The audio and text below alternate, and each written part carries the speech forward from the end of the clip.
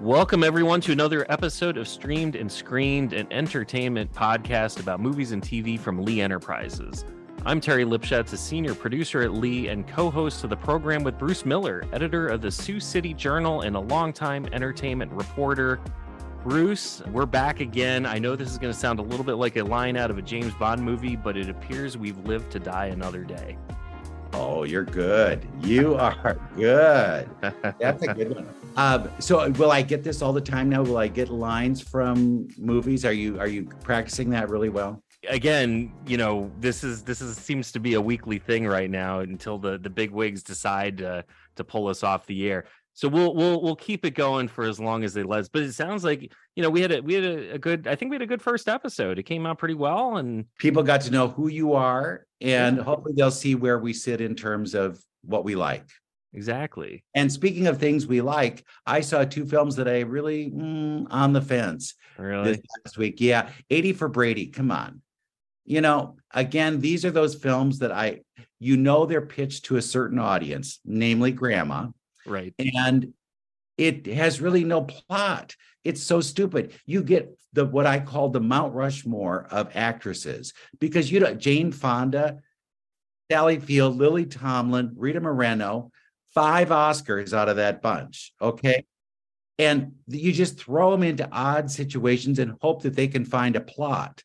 Well, there is none. It's 4 friends who go to the Super Bowl and then realize their tickets are bogus, and they've got to figure out how can we get in because we love Tom Brady.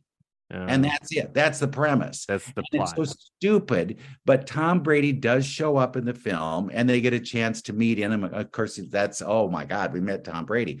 But you think, you know, in the grand scheme of things, I think they're a little higher on the totem pole of celebrity than Tom Brady is. I know that Tom is a god for a lot of people, but if you were saying, I'm going to give you Jane Fonda or Tom Brady, who would you like to talk to? Right. I'd take Jane Fonda. Sure. Now, I'm a huge football fan. Are you one of those Brady haters?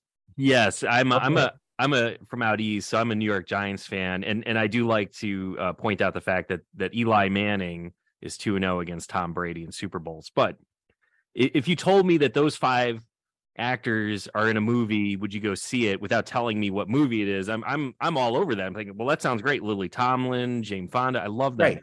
But you tell me it's a Tom Brady movie, and it's kind of a cheesy one. I'm with you. I can tell you right now that there's probably a 0% chance I will ever see that movie. Well, it'll make money. And probably for those who don't want to watch the Super Bowl, it's an alternative. Correct. Right? Yeah. So they get a chance, and they're funny in places, but not totally funny. Sure. And, you know, come on, Tom is a stiff. He sits there, he talks with them, and you think, all right, if 4 old ladies came to the Super Bowl, they lost their tickets, wouldn't the media be all over this? Wouldn't they say, here are 4 women whose life goal was to go to the Super Bowl and see Tom Brady. They wearing shirts that say 80 for Brady. Come on, you got to give them a ticket. The media comes into this nowhere at all. And so the idea of playing that kind of card doesn't exist. They go gambling one night. They eat hot wings at another time. It's just, and then there's this really sad element where Jane Fonda is trying to be a real sex pot, and she's written like fan fiction about Gronk.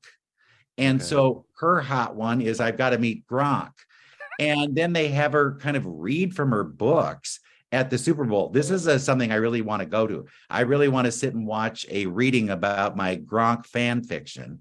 Wow. And have her, she finally does. I'm spoiler alerting, so just know, she does get to meet Gronk. And then you think, this is kind of, I don't know, kind of unsavory. You got a woman in her 80s going after a football player. I mean, it happens, but it just seemed real weird. And then it ends. There's always that kind of angle that, I learned from these old ladies and they helped me win the Super Bowl.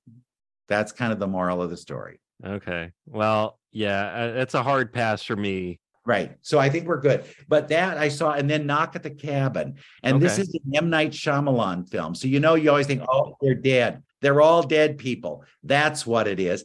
But ever since Sixth Sense, they all haven't had that little twist. Right. In this one, there's this family in a cabin that looks like it's so far away from reality. They'll never get help. And these four people show up on their porch and say they've got to choose to kill one of the three people because it's causing this massive disaster that's occurring all over the world, and it will be the end of the world as we know it if they don't kill one of themselves. Now it's interesting. Dave Bautista, you must have remembered him from Guardians of the Galaxy. Is the leader of this bunch that comes to the door. And he's very nice. He's not like threatening or anything like we're going to kill you, because they seem like some doomsday cult that's coming in, but they show stuff on the television where, plague, pestilence, everything is happening. There's a virus that's going around. There's a tsunami. Planes are crashing. So there is the thought that maybe something is going on beyond our cabin. And we're so far from everything, they don't have really a way to call people. Their cell service is for crap. So they have to decide, do we have to kill somebody to stop this? Or do we try to kill these people because they're crazy? That's interesting. I haven't seen an M. Night movie in a really long time. I'm trying to think. He's done some things. There were a bunch of people that aged very quickly on the beach, and I can't think of the name of that one. But he had a number of them. Signs is another one. I saw. Yeah, there's a lot that he's had in his career, but they all weren't like Sixth Sense. That was kind of the thing that gave him a profile, and I'm sure has kept him in business this long. Right. Because people say, oh, there's going to be a twist. There's going to be a twist. And there always isn't. The only thing you can count on is that he appears in every movie somewhere. And he isn't. Yeah. The one for me that sticks out in my head, it was one of his earlier ones. It was the one that took place was it called The Village? It was the one that took place in the village where you think it's in the 1800s. And right. But I remember watching that movie, and like a minute into the movie, they show a scene and there's a broom on the porch or a rake or something. And I'm like, that rake looks way too modern to be 1800s. And I kind of figured out the plot about 2 minutes into it. And I'm just kind of waiting and like, okay, it's really modern times, isn't it? It finally built up to that point. And it wasn't a great movie for me. I mean, I've always enjoyed going to see his movies, but as you said, they're kind of the same after a while, and I haven't seen anything new from him really. I think though, this is that time of year when those kind of films get an audience, because there isn't really a lot of. They're not pulling out the big next year Oscar nominees because they're still trying to get rid of the ones from the last year. And people are then going, we've got to go see these films because maybe they'll win. Maybe they'll be the best picture of the year. And so then they throw in a lot of horror films, and they'll throw a lot of those kind of dopey comedies. There may be an action film. Liam Neeson is made for this time of year. Usually he's like saving some kid from some evil bunch of people, and no, I will kill you, that kind of stuff. And you think, okay, it's Liam time. But so this isn't really your quality period of time for new films. And I think that's why we see these ones. But this is better than most of M. Night Shyamalan stuff. Okay. But it isn't the greatest. Okay. Well, I think I might, maybe I'll just wait on that one to stream. That might be a Redbox. That's a streamer. Well, moving off of films then, back to TV. We talked a little bit last week about Night Court, and the news this week. Lakrita. Yes. So you have an interview with Lakrita, which we'll get to shortly. But the news, I just saw this a day or so ago. Night Court renewed already for season 2. Wow. They were so shocked. They thought they were reading the wrong the results on the ratings. The ratings were through the roof. It was like unbelievable. So there is an audience for people to want to see some of those old concepts, but it wasn't like you brought the whole cast back and you said, we're redoing it. This isn't Fuller House. Right. This is a change, a shift of sorts. And since Harry Anderson is dead, it really was like, well, how are we going to do that? Just bring in another goofy guy and have him do stuff. They brought in his daughter, played by Melissa Rauch, and she's the producer of the show. So this was a concept she thought could work, and it seems it is. Yeah, I like her. I enjoyed her on Big Bang Theory, and she fits that role that Harry, it feels like a Harry Anderson type of character on the show. I went through and watched the first few episodes over the last couple days, and to me, it feels like Night Court. It's not trying too hard to be old Night Court. It's setting its own thing, but it feels like an extension of Night Court, and it to me at least it works. I enjoyed the original show, and I'm at least for now I'm going to stick with it. Well, and if you were a fan of the original, some of the people who made appearances in that original one come back. Wendy Malick, if you saw the episode with her, she plays this woman who's kind of got a relationship with John Larroquette. If you haven't seen that one yet, there will be people like that kind of making their way through the series. So I'm okay with it. Yeah, and I like the concept too, because you couldn't. It would be kind of ridiculous to bring the whole cast back from the original, because Bull, he's like 80 years old in real life. You can't be an 80-year-old bailiff in a courtroom. So it kind of made sense. John Larroquette, multiple Emmy Awards with the original. He was kind of the star of the show. I know it's an ensemble cast, but it always kind of focused around Dan Fielding. And the way they brought him back, where he's retired, he's no longer a prosecutor, he's serving, warrants and serving people, and he just kind of comes into this role where he's going to be the defense attorney, which is, of course, everything against what he stood for in the original series, and it kind of works. And I feel like it's a good role for him. I think audiences will remember him as a character, but it kind of moves the plot forward. Now, do you remember he won 4 Emmy Awards for that part, and then said, I'm not putting my name in submission for another one because it isn't fair. And so I was able to talk to him after this reboot, and he said, well, no, I'm not going to do that this time. So he could get a nomination for Best Supporting Actor if he really wants it. I don't know. But that is interesting, that concept of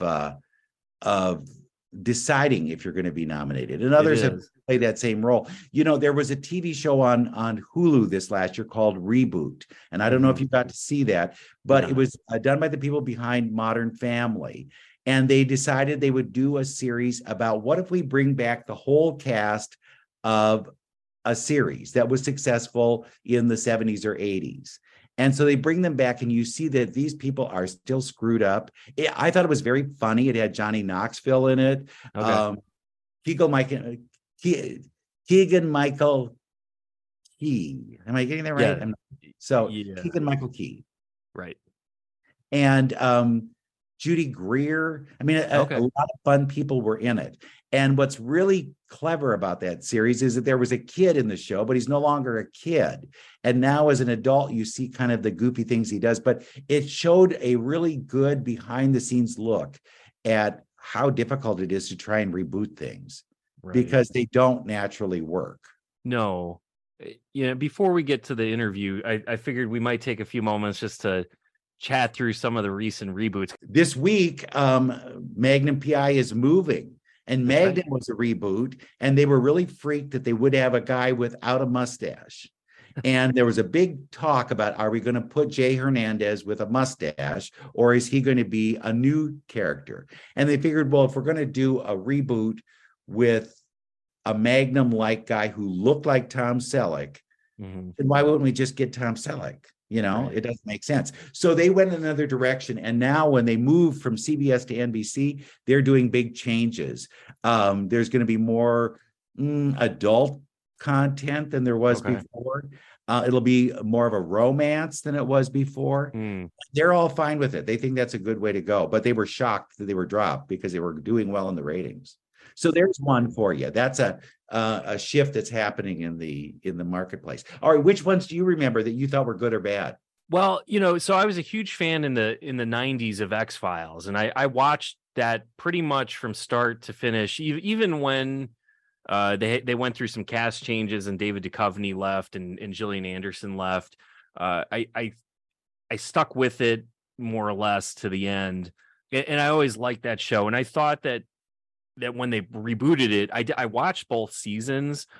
It sort of worked for a while, but it kind of fell flat, and it got a bit cheesy for me because it was just a continuation of like, here's cigarette smoking man, he's back again. And, it just kind of, there were a couple of episodes which had its moment, but that show, you had your one-off monster of the week episodes, but you also had your mythology with the big story arc of the UFOs. And it just felt like it got really bogged down again when they sometimes it's a money grab. That's all it is. They want to be able to get the money that they maybe didn't get before. And so let's just say, okay, if you pay me enough, I'll be there. Yeah. Cobra Kai, I love on Netflix. I mean, it started as YouTube. Now that's obviously a reboot from a movie franchise, but it's a lot of callbacks to the 80s. All the characters have come back. All the major characters have come back one way or the other. And you were ready for it because you did want to know what happened to them. What actually did play out with all of that. Right. And people who were bad turned out not to be bad. And people who were good turned out to be bad. So right. And it's just kind of funny. I mean, and there's a lot of cheesiness to it, a lot of 80s nostalgia. I mean, it's not, this isn't a deep thinking show, and it's a lot of karate and fighting, but it's just kind of a fun way. And they did say that this next season is going to be the final season. That it does feel like the show is kind of like getting a little bit long in the tooth. I think with these shorter season calls, where it's like 10 episodes, 6 episodes, whatever, are more conducive to doing these kinds of shows. Right. Because you don't have to think, we have to fill 22 episodes. What are we going to do it? Now, the one I truly hated, Murphy Brown.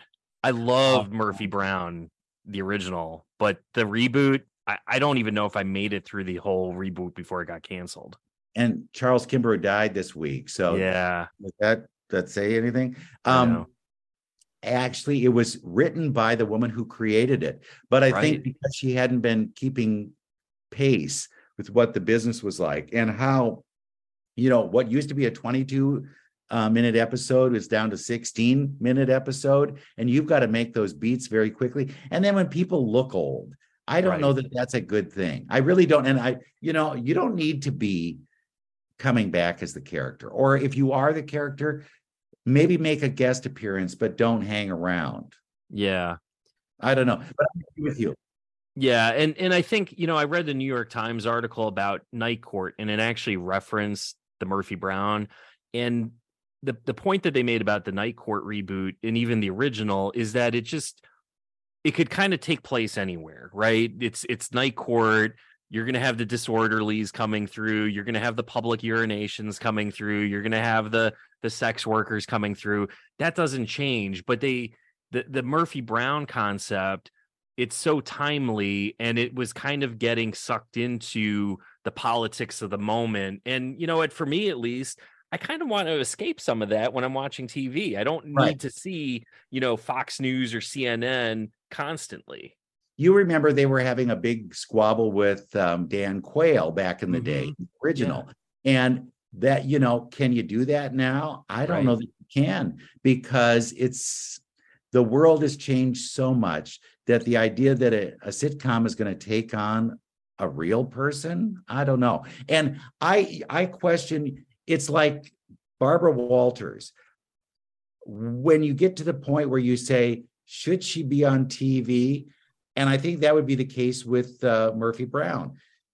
Wouldn't she have been retired if you were realistic about all this, that she wouldn't be trying to reboot some kind of bad network or do whatever, and that you would get the same people back? I could see, like I say, bringing her back Right. but surrounding her with new people. But to bring the Yeah. whole crowd back, no. No, it just never worked. It's all you want to do is see how they look. That's all you Exactly. want to do. Yeah, exactly. One more I'll throw at you, and this is kind of I'll call it my favorite reboot, but it wasn't a reboot, but it was Seinfeld. So if you remember season They said they 7, would never do it, right? right? Season 7 of Curb Your Enthusiasm, the entire story arc is the, like reunion special of Seinfeld, and Jerry comes back and Elaine comes back and Kramer comes back. They're all back, and pretty much every main character from the original show who is alive made a cameo of some sort, and they brought it all the way to the table read, and they had the door and they brought the set back and they modernized it a bit because of course Jerry's not going to have the same couch and the same paint job in his apartment 20 years later. But it was the most Seinfeld way possible to do a Seinfeld reunion without doing an actual Seinfeld reunion. And it worked. And it did. Larry David was a part of that. So it makes sense to do that, And now look at how big he is. The idea that he was behind the scenes all those years, and now he's whatever he wants to do a Curb, he can do a Curb. Yeah. And Curb to me is in a sense, it is a reboot of Seinfeld because Larry David, he was a co-creator with Jerry Seinfeld. The show was loosely based on his own life and Jerry's life. The George character is Larry David. Right. And the Curb Your Enthusiasm is just an exaggeration on reality. So it's kind of this fun way of still doing callbacks to Seinfeld without doing Seinfeld.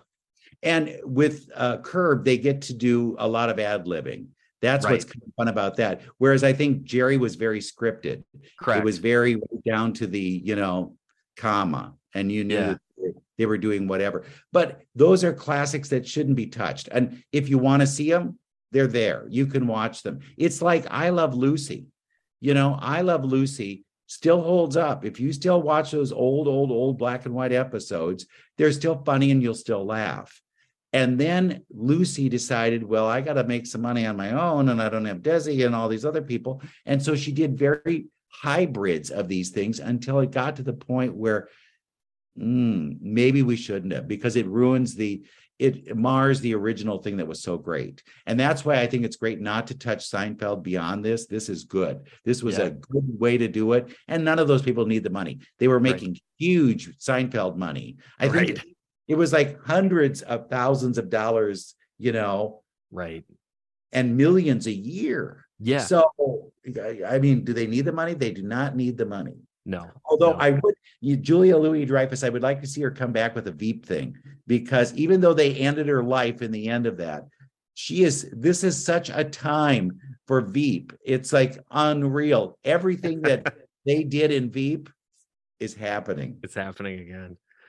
All right. So any do you have any other reboots or on your mind that you've either enjoyed or hated or want to even see? Because I am always trying to look for something that's fresh and different, I really hate that wallow that ends up where you go back and look at something. And with this, like when Roseanne came back, it was okay.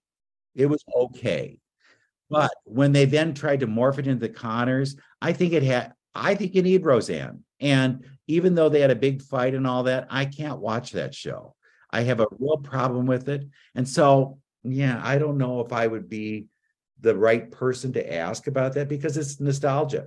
You want to feel the comfort that you felt when you were watching those shows.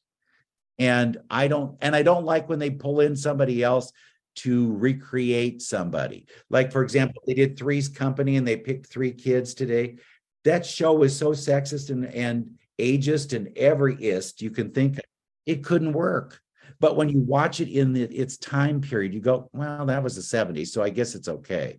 But it is weird to see that stuff. And it's a money thing. It's a pure money thing. Do you remember when they had a writer's strike and they couldn't use writers? So what they did was they took old scripts and redid the old scripts Now, come on, really? This is what we're doing? But that was their way of trying to call their bluff and still have content. I don't know that they could do that today because too many shows. They Yeah. call it peak TV. We have way too many shows. It's like close to 600 news shows a year. Wow. That's incredible. That's a lot. The only show that I did kind of think like it's sort of along a night court where you could bring it back because it's sort of timeless and it doesn't have to live in the moment of its time, but it might be fun as just a one-off in this kind of post-COVID world we live in, is what happened to the bar at Cheers. Like, did it survive COVID? Is Sam still owning it? Did it get taken over by some like corporate overlords and now it's an Applebee's? They could go back and visit that. That would be fun. I don't know if they'll try that with Frasier because, Frasier is being rebooted. Exactly. And they are setting it there. And there could be an opportunity for him to go back to the bar. So they are going to move it to Boston then? Yes. They're not going to be in Seattle. That I knew, but I hadn't seen where they might relocate it. So, yeah. So who knows if they don't knock on the door of Cheers? That might be fun. All right. Well, let's kick over to your interview with Lakrita. So do you want to set that up? Yeah. Well, Lakrita she plays the bailiff on the show. And, they've had a long line of those. Selma Diamond, Marsha Warfield, Richard Mall. And it's a good go-to character. I found her the funniest of all the people on that new reboot. Mm-hmm. I really did. And I didn't know who she was. I thought she could have been in a number of different shows because, there's always the sassy Black woman. That's right. Usually what they write in. Now, this will be played by a sassy Black woman. And when I saw Lakrita do it, I didn't think she was playing on those, okay, now I got to do this and I got to roll my eyes at this point. I thought she was giving us something really fresh and original. And when I had the opportunity to pick somebody from Night Court, I said, oh, it's got to be Lakrita. I want to know about her. Who is she? What has she been doing? And how did she get to Night Court? And we had the best time together. I thought she was lots of fun. And you'll find out that she's a Broadway actress who has had an experience there. I mean, she starred in the Broadway musical Disaster and was in the National Touring Company of the Book of Mormon. She's done a lot of stuff, but she realized that Broadway was a little confining. And isn't that interesting? And so she wanted to try something different. And her friend said, you got to go for it. And I said, well, what'd your family say? She says, sometimes your friends are your better family. And they're the ones who let you know, go for it, try it. So now she says, well, and you'll hear what she has to say about going back to Broadway. It's fascinating, but she's a lot of fun. You would love her. She is not blonde like she's on the show. She now has her regular color hair, but she said, who knows what can happen? I could change my color back the next week. There we are.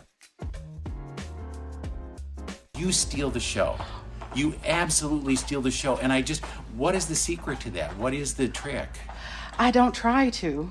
Is that it? I think so. I grew up doing children's theater, and children can be very unforgiving when you're trying too hard.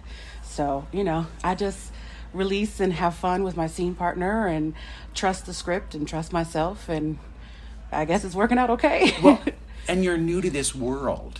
Fairly new. I've done a couple of projects, but as far as entire season, yeah, very new to that. What did that teach you? What did you learn from going into this whole thing? Well, the beautiful thing about it is, prior to this, I did a single cam dramedy, and I was saying to myself, this is very out of your element because everyone's so quiet, and you drop a punchline and there's nothing.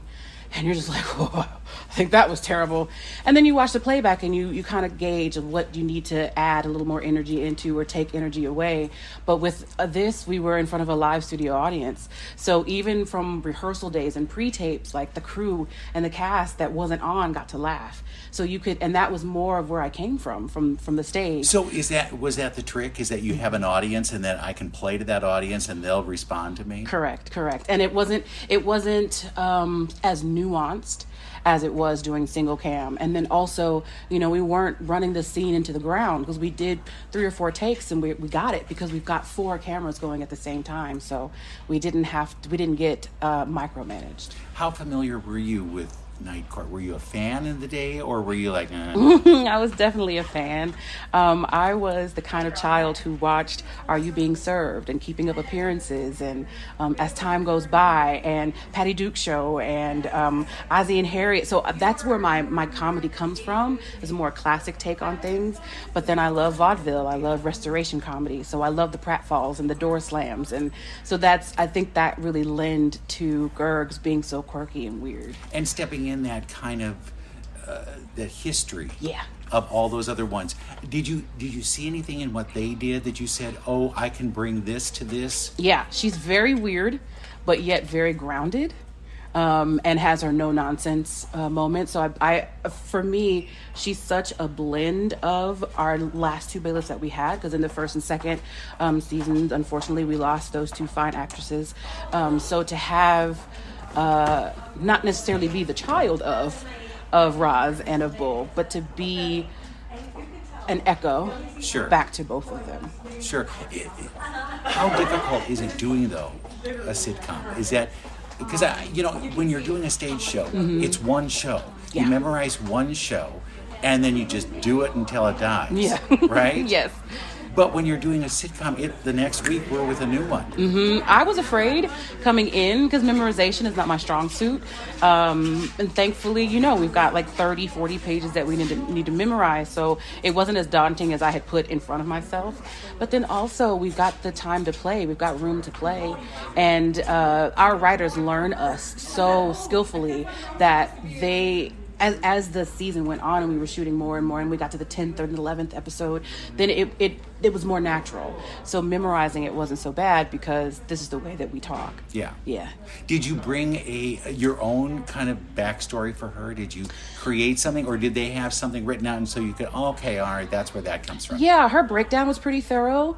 And then just the way that she talked and the way that she thought about things and responded to things, then I was like, I just need to just know my foundation, know my lines, and just listen and respond.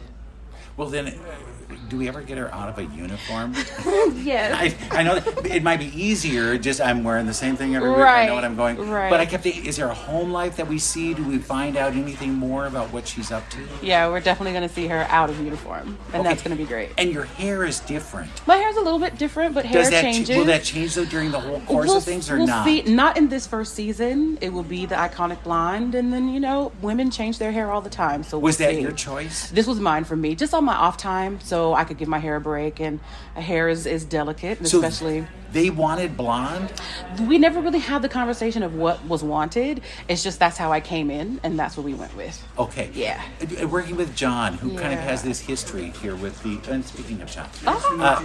this history with the show. Yeah. Do you ask him questions about the old show, or do you say no? I give him his space, as far as like whatever he offers up, and he offers up so much that that's enough. Like I could just sit and listen to his stories for hours and hours and hours. And as I was doing research for my costuming and jewelry options and things, I would show him pictures that I found of of Marsha Warfield, and he would be like, and he would just tell me a story about this episode and this episode, and I was like, oh, I love the episode where she taught you how to ballroom dance.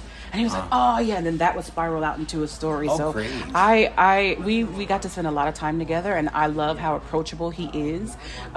He plays chess with Cap. They talk about literature in between, so we're always talking to each other, and sometimes that's not the case in some casts. So I'm incredibly blessed to have his family. Were you thinking that I will always be a stage actress and I'll never do television, or was that I want to try everything, or how did that? I thought I was going to be a Broadway darling for the rest of my life, especially once Disaster hit and it seemed to be a success, and that was my debut. I thought that was going to parlay itself into more and more Broadway shows. But the thing about that world is that we live in archetypes, and unfortunately, my archetype is one thing, and I am capable of doing more things. And I find in film and television that I'm allowed to be other types than just the big black woman. That you're not singing. That might happen at some point, I'm sure. I mean, I found that kind of strange, and I Yeah. thought, well, they've got to get her singing at some point in this. But you know that it's there, and you know that at some point it will come out, but I don't need to. And that's the beautiful thing about it, is that I've got the chops to be able to just do some straight acting and do some amazing things that I hadn't gotten to do as far as plays are concerned in New York. I wanted to do plays, and I still want to do more stage, because that's where my heart is. I love that immediate response from our other character, who is the audience. I love that, so that'll never leave. And you started like so many actors where you go on the road. Yeah. And did you think at that point, I might be going on the road all the time? I was okay with that. Oh, well, you were especially, yeah. I mean, I was in the first national tour, so our schedule was gravy. Like we had at least 2 weeks in every city, so we got a time to have a bit of a routine. And at the longest, we were there for like 3 months. I think we did 3 months in Toronto. Oh, wow. 3 months in San Francisco. So we really got to kind of settle from time to time. And then we would have our 2 weekers and 2 weekers and 2 weekers there, and we had a few 1 weekers. That was You never hard. got down to one night, did you? No, gosh, no split weeks for us. That Yeah. I mean, and I tip my hat to people who do that, because you don't get to rest. Your body doesn't get to rest, and then you come into a new town and you sleep for as long as you can, and then you get up and you do it all over again. And sometimes that's your 2-show day, and it's really hard on your body. If I could do first national tours for the rest of my life, I would have, because I do love traveling. Well, you know, when do you say to yourself, I think I've made it. I think that this is a career. I don't have to think about doing something else. I think it's now. Really? Yeah, I'm just so content. And I remember when I was younger, like I prayed for success, and I just kind of left it at that. And for me, I thought that success would be enough money to pay your bills and have a little bit of spending money. So that happened, and as the years have gone by, I noticed a friend had posted on Instagram, you know, everything that you prayed for, here it is, you have it now. And I was like, well, I didn't pray to be in a movie. I didn't pray to do this, that, and the other, but here I am.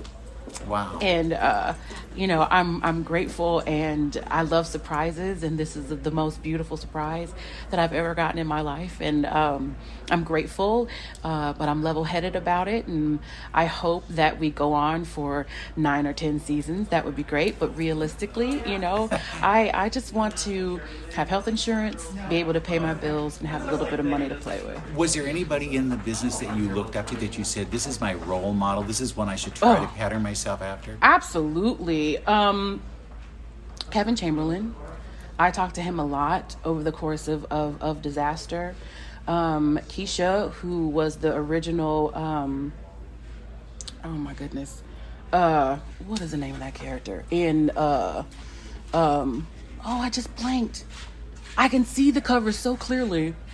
Oh my goodness. I called her. She was doing the reboot for Mad About You. And I called her for some direction towards the end of Disaster. I called her because I was concerned, and I had thought that I was going to leave the business. Because And do what? I didn't know. Oh. And I think that's why I stayed, was because I was too broke to leave New York and too unequipped to do anything else. I mean, I have a master's degree, but, you know, then I have to get a job at a university, and I haven't been training or learning about the voice in 10 years by then. Like, no one's going to hire me to teach at their college. So, you know, you need to decide. And it wasn't because I wasn't booking anything. I was working. It's just that the environment was a bit more toxic than I wanted. Okay. And it's so refreshing to be with Melissa and to be with John, because they are the kind of leaders. They've been on so many sets, and so many sets that were toxic, that they were like, we're not going to have that here. Sure. And we want you to feel heard and seen and happy and comfortable, because that's how we're going to create beautiful art. What surprised you then about getting into this part of the business? How cool everybody was. Oh, really? How chill everybody was. You know, yes, we have a schedule and we got to get this done and we need to do these things, but like, there wasn't the cattiness sometimes in your dressing room, because everyone has their own space. So you can do this amazing art together, and then you can take your time for yourself so that you can stay grounded and sane, and then we come back together and we play. And sometimes that doesn't even happen. Sometimes we just find ourselves just chatting and having lunch together. That's a sign of a great environment to work and create So in. it probably helps you in that you've probably heard those stories about those who I'm getting more laughs than the star of the show, and they're going to be cutting my lines. You know, and I mean, I can give you names of ones who have fallen into that, and you think, God, I don't want that to happen. I don't want to look like I'm overstepping or that I'm not a team player. Yeah, I think you have to surround yourself with people who are pouring into you as much as you pour into them to keep you grounded and level-headed. We've definitely, with Cap and I, we've grown pretty close over the course of this process.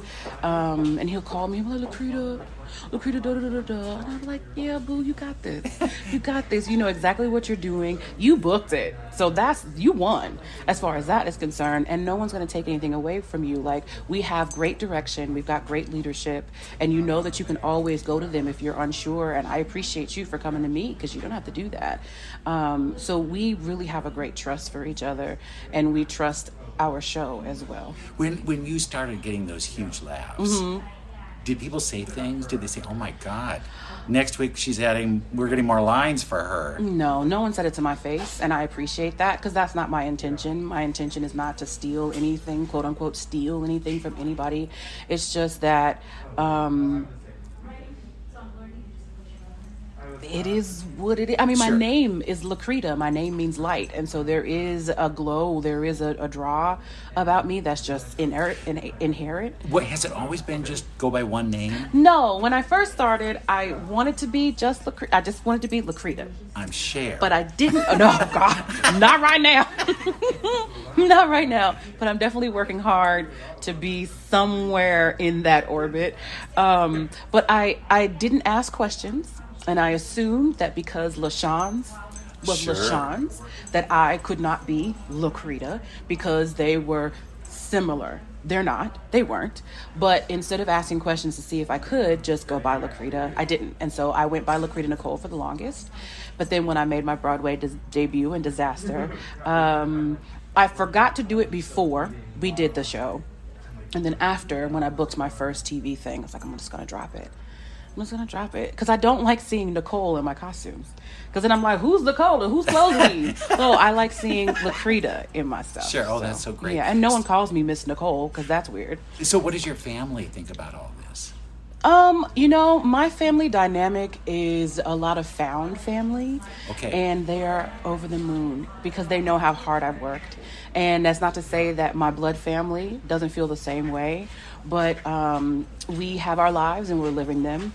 And I have talked to a couple of my cousins and they're very excited. Unfortunately, my mother passed away in 2011, but I feel her. I've never stopped feeling her. So I know how she's just tickled up there. I can imagine. I can imagine. Then when you look at, you know, if you thought, gee, I'm going to have to go teach at some point, now the sky is opening for you. Correct. What would it be? I'd be the star of a show? Would it be I would be in films? I would be starring on Broadway? You know, and that's such a screw job. Right. When you get to Broadway and then they say, well, we really want somebody with a bigger name. Right. And so they go get somebody from TV and you think, wait a minute, what is know. this? Well, and I joke to myself, and now people are going to know this because I'm going to say it out loud, is that they that's a missed opportunity. They should have got me while I was cheap. I'm not going to be cheap anymore. You're going to pay me. And I'm only going to do 6 shows a week, too. I'm not doing 8 anymore. I would like somebody else to do the matinees for me, please. We're please. not doing that, right? And I don't want to get up early in the morning for anything. No, not at all. Oh, I need my rest. I'm so proud of you. That is so great. Because honest to God, you did pop for me on this show. As soon as I watched it, and what's nice is that you're working with people who have been supporting actors, and they know what that place is like. And then to see you just kind of shine was the coolest thing ever. Thank you. So I'm counting on you not to be so snobby. Oh, in the never. future, when you are like so huge, you won't talk to me. You go, no. I don't come from that stock. You promise me? I promise. Okay, well, congratulations. Thank you so much. Thank you so much. This is lovely. All right, Bruce, thanks a lot for that interview. It was a fun discussion, fun conversation with Lakrita. Feel free to let us know what you thought of. Have you watched Night Court? What do you think of reboots in general? Let us know. Give us an email at podcasts@lee.net. A link will also be in the show notes. Let us know what you think. And this is the week for us to watch what happens at the Super Bowl. That's right. Will you be tuning in? Who do you want to win? I don't care.